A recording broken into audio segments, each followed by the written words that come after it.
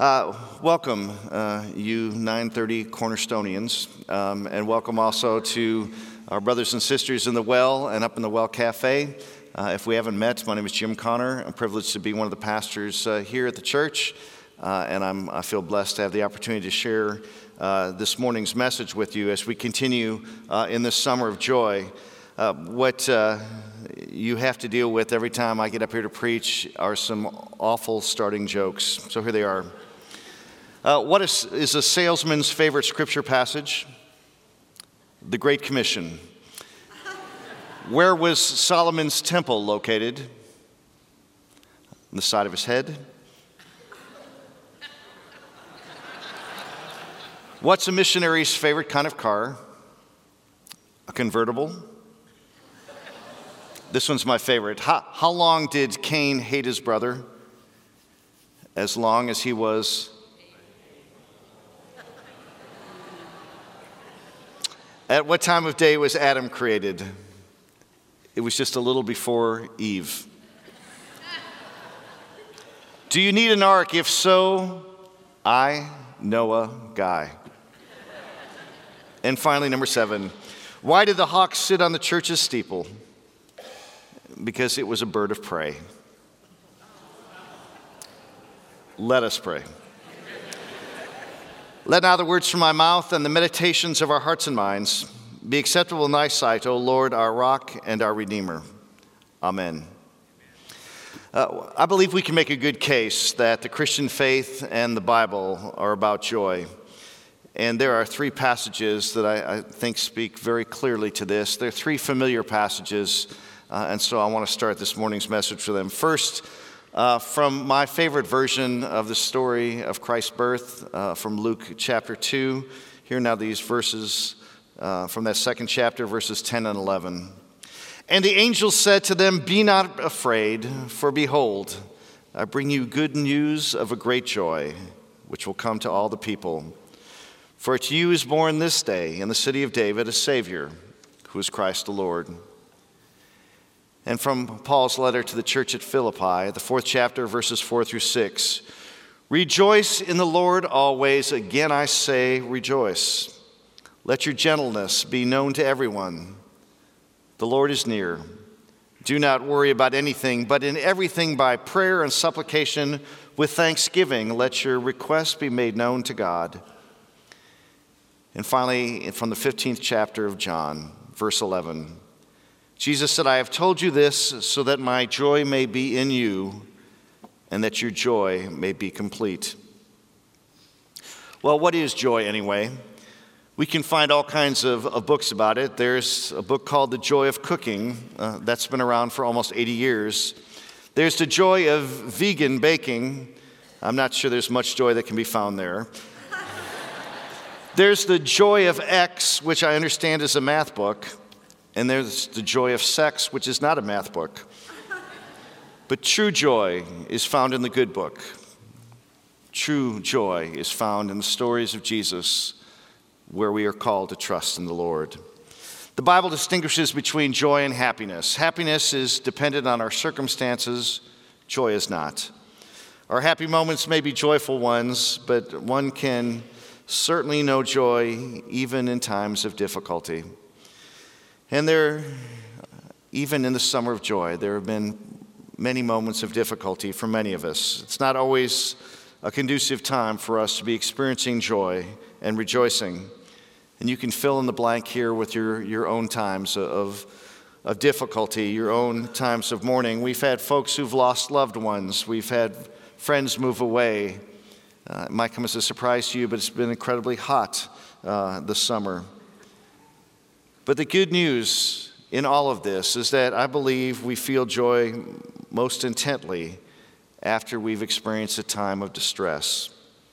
It's one thing to be happy when carrying around a cell phone that you take for granted. It's quite another to find that phone after hours and hours of searching for it, or after you've resigned yourself into thinking you never will find it.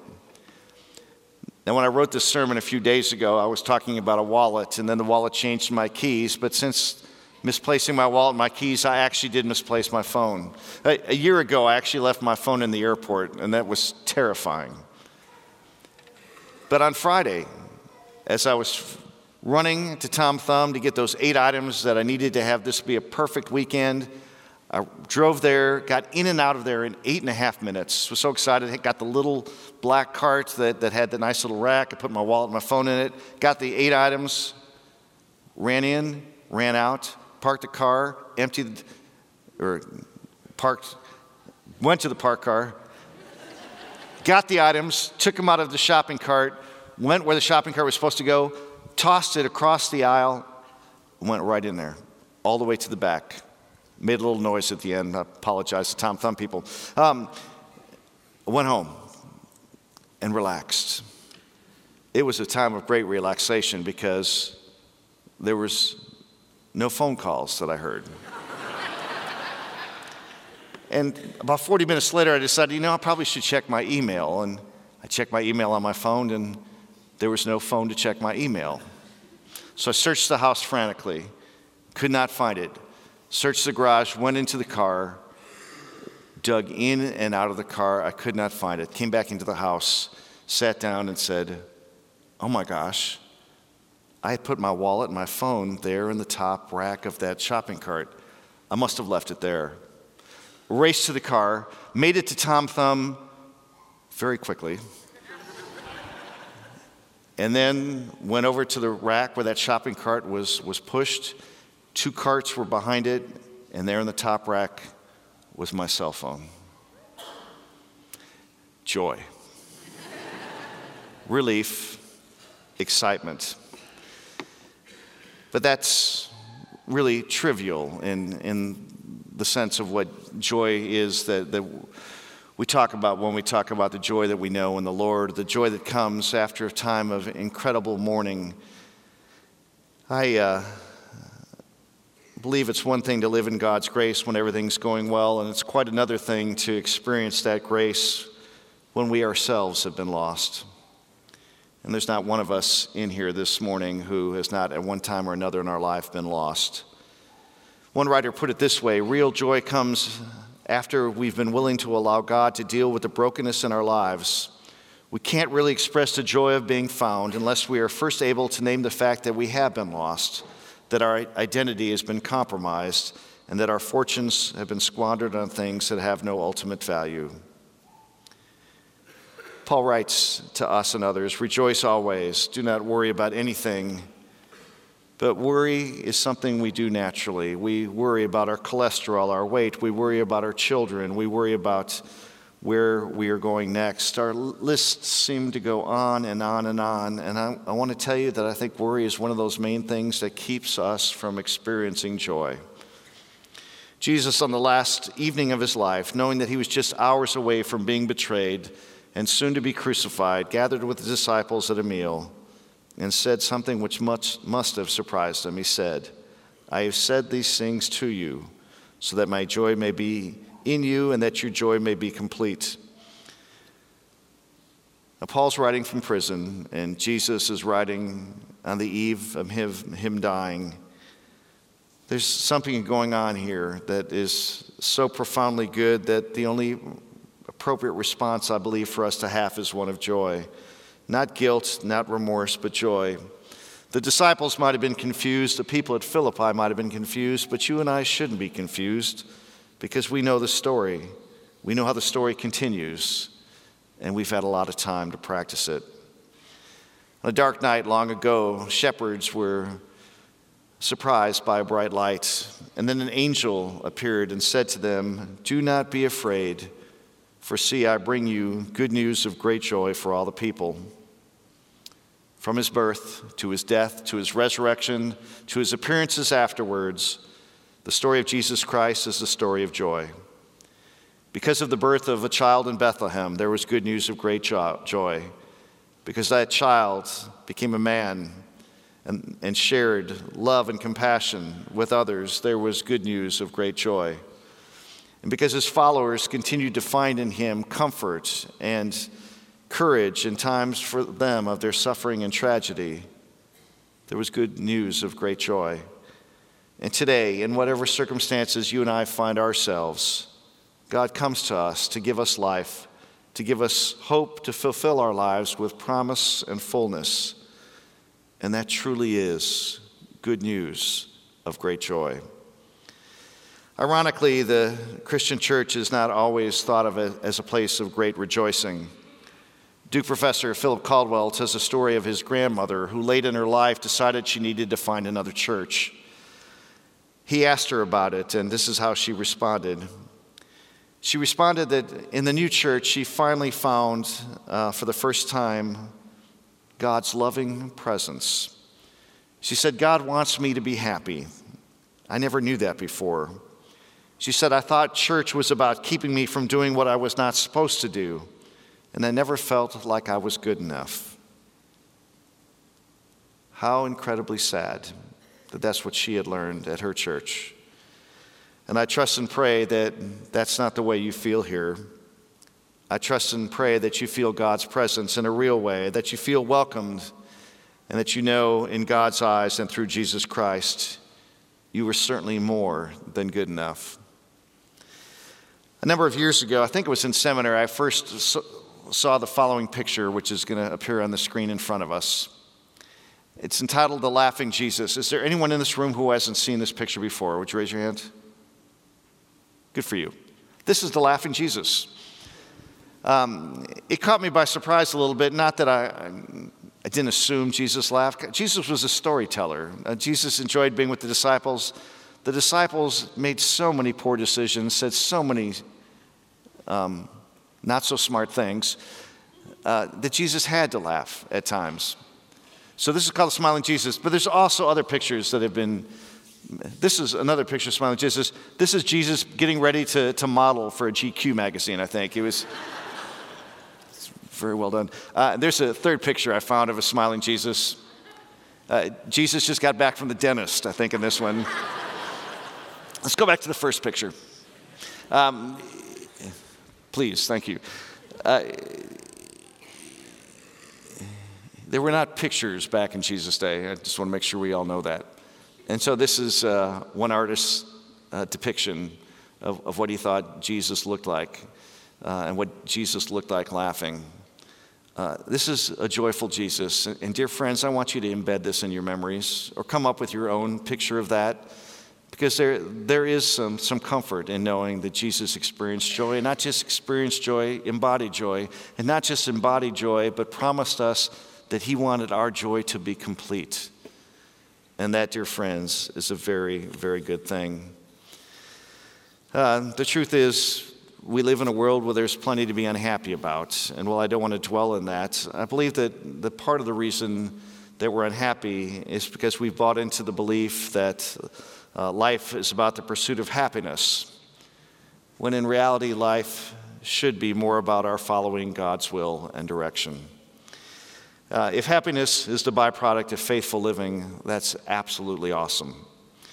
I truly believe God wants us to be happy, but happiness is not the purpose of our life. Following God's will is. I think often we're not happy because we're looking for happiness in the wrong places. A survey a while back asked Americans why they find themselves unhappy, and surprising, the number one answer was not money, but the number one answer was time. There's a belief that there's never enough time. It takes all of our time to do what we have to do, and then when we want to do the things we want to do, there isn't time for it. At least that's the response that a lot of Americans give. Well, I want to name this for you. If we are living too fast, then we're missing much of what God has in store for us. The simple life, a simple life in which we can find perhaps more enjoyment and we can find our joy. Hurry causes us to commit, I believe, one of the greatest possible sins against our neighbors, ignoring them. We need to make time for each other. We need to put down our lists of things to do or reorganize them in a way that will leave time for fellowship and for sharing joy. I remember hearing House Speaker Sam Rayburn say that the three most important words in the English language are these: wait a minute. So I want you to repeat those words each day this week, at a time when you're in a hurry, at a time when you think that you absolutely have to be somewhere. Wait a minute. Take a deep breath. And then think of other things you can be doing. Calling someone who you know would love a call. Stopping by and seeing someone you haven't seen. Perhaps being reconciled in a relationship that's been broken for a while. Just wait a minute. Worry and hurry, I think those are two things that preclude us often from experiencing joy. In seminary, one of my favorite theologians was a German by the name of Jürgen Moltmann. And he wrote something that is something I remember and something that I continue to try and understand. He said, "A person who is certain of eternal life has a great deal of time." A person who is certain of eternal life has a great deal of time. Well, maybe it is our sense of mortality. Maybe it is our fear of death that makes us want to live an accelerated life so that we can accomplish everything, whatever those everythings might be. And so we find ourselves in time distress. We find ourselves experiencing an absence of joy because we're going way, way, way too fast. The wisdom of our faith is that we gain our faith by losing it, that being a servant will make us happier than we've ever been before, that our call is to find something that we love passionately, something important enough that we're willing to live and die for. And that will in fact produce joy, God's joy, the joy of Jesus, and the joy that Jesus said was his, that he wants us to have as well. A few months ago, I was reading some essays by Anne Lamott, a great writer, and she was quoting her pastor. And her pastor said, he was talking about rejoicing, and rejoice. And the pastor said, if we want to get our joy back, we need to have had joy in the first place. And I kind of like the way that sounded. I think all of us, we need to get our joy back. And if you look at Joyce being a combination of joy and juice, maybe that'll be an easier way to understand it. But we got to find our Joyce again. We got to be able to name that and claim that. We got to be able to live that, express that. And for many of us, that's probably just thinking back to moments when we truly experienced joy. I'm going to share just a few of those moments in my life, and maybe they will resonate with you, or certainly you have your own. When I think of joy, I often think back to when my boys were little. I remember being at a friend's house with his 3 children and my 2 boys. All of them were under the age of 7. And we were out back on a porch, and the 4 of us, 2 couples, were talking, and the kids were downstairs, and they were playing downstairs, and suddenly it was real quiet down there. And parents, as we sometimes get, notice that it was unusually quiet and got a little worried until there was one laugh. And then the one laugh turned into 2 and 3 and 4 and 5. And it was an uncontrollable laugh that was so joyful that it just is one of those memories that I will always hold on to, of being sure that we are all God's children and that God calls us to live in joy. And there is joy in being together and being alive and experiencing that kind of love. It might come to surprise you that I find joy often in the midst of funeral services and those gatherings. This last month has been a very difficult one in terms of some people that we have known and loved who have gone on to be in God's near presence. Now, it's not always a very happy time for families, but let me tell you, there often is joy as families come together, as friends come together to share in stories of moments of love and moments of peace and happiness.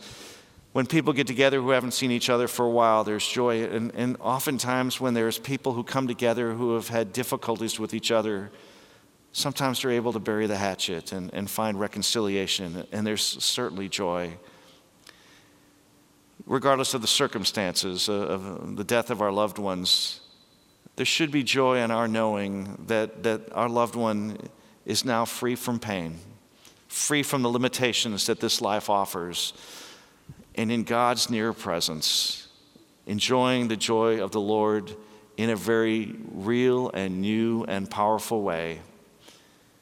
And so we should be able to experience that joy, even though we're not very happy.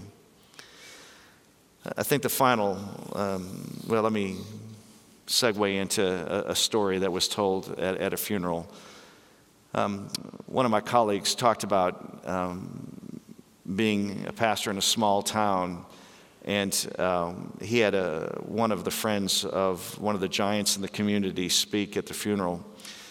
And this man who had died was very wealthy at a time, and he gave money for the building of the community building and for the library. He'd just been very, very generous, and really his hands were stamped across the city.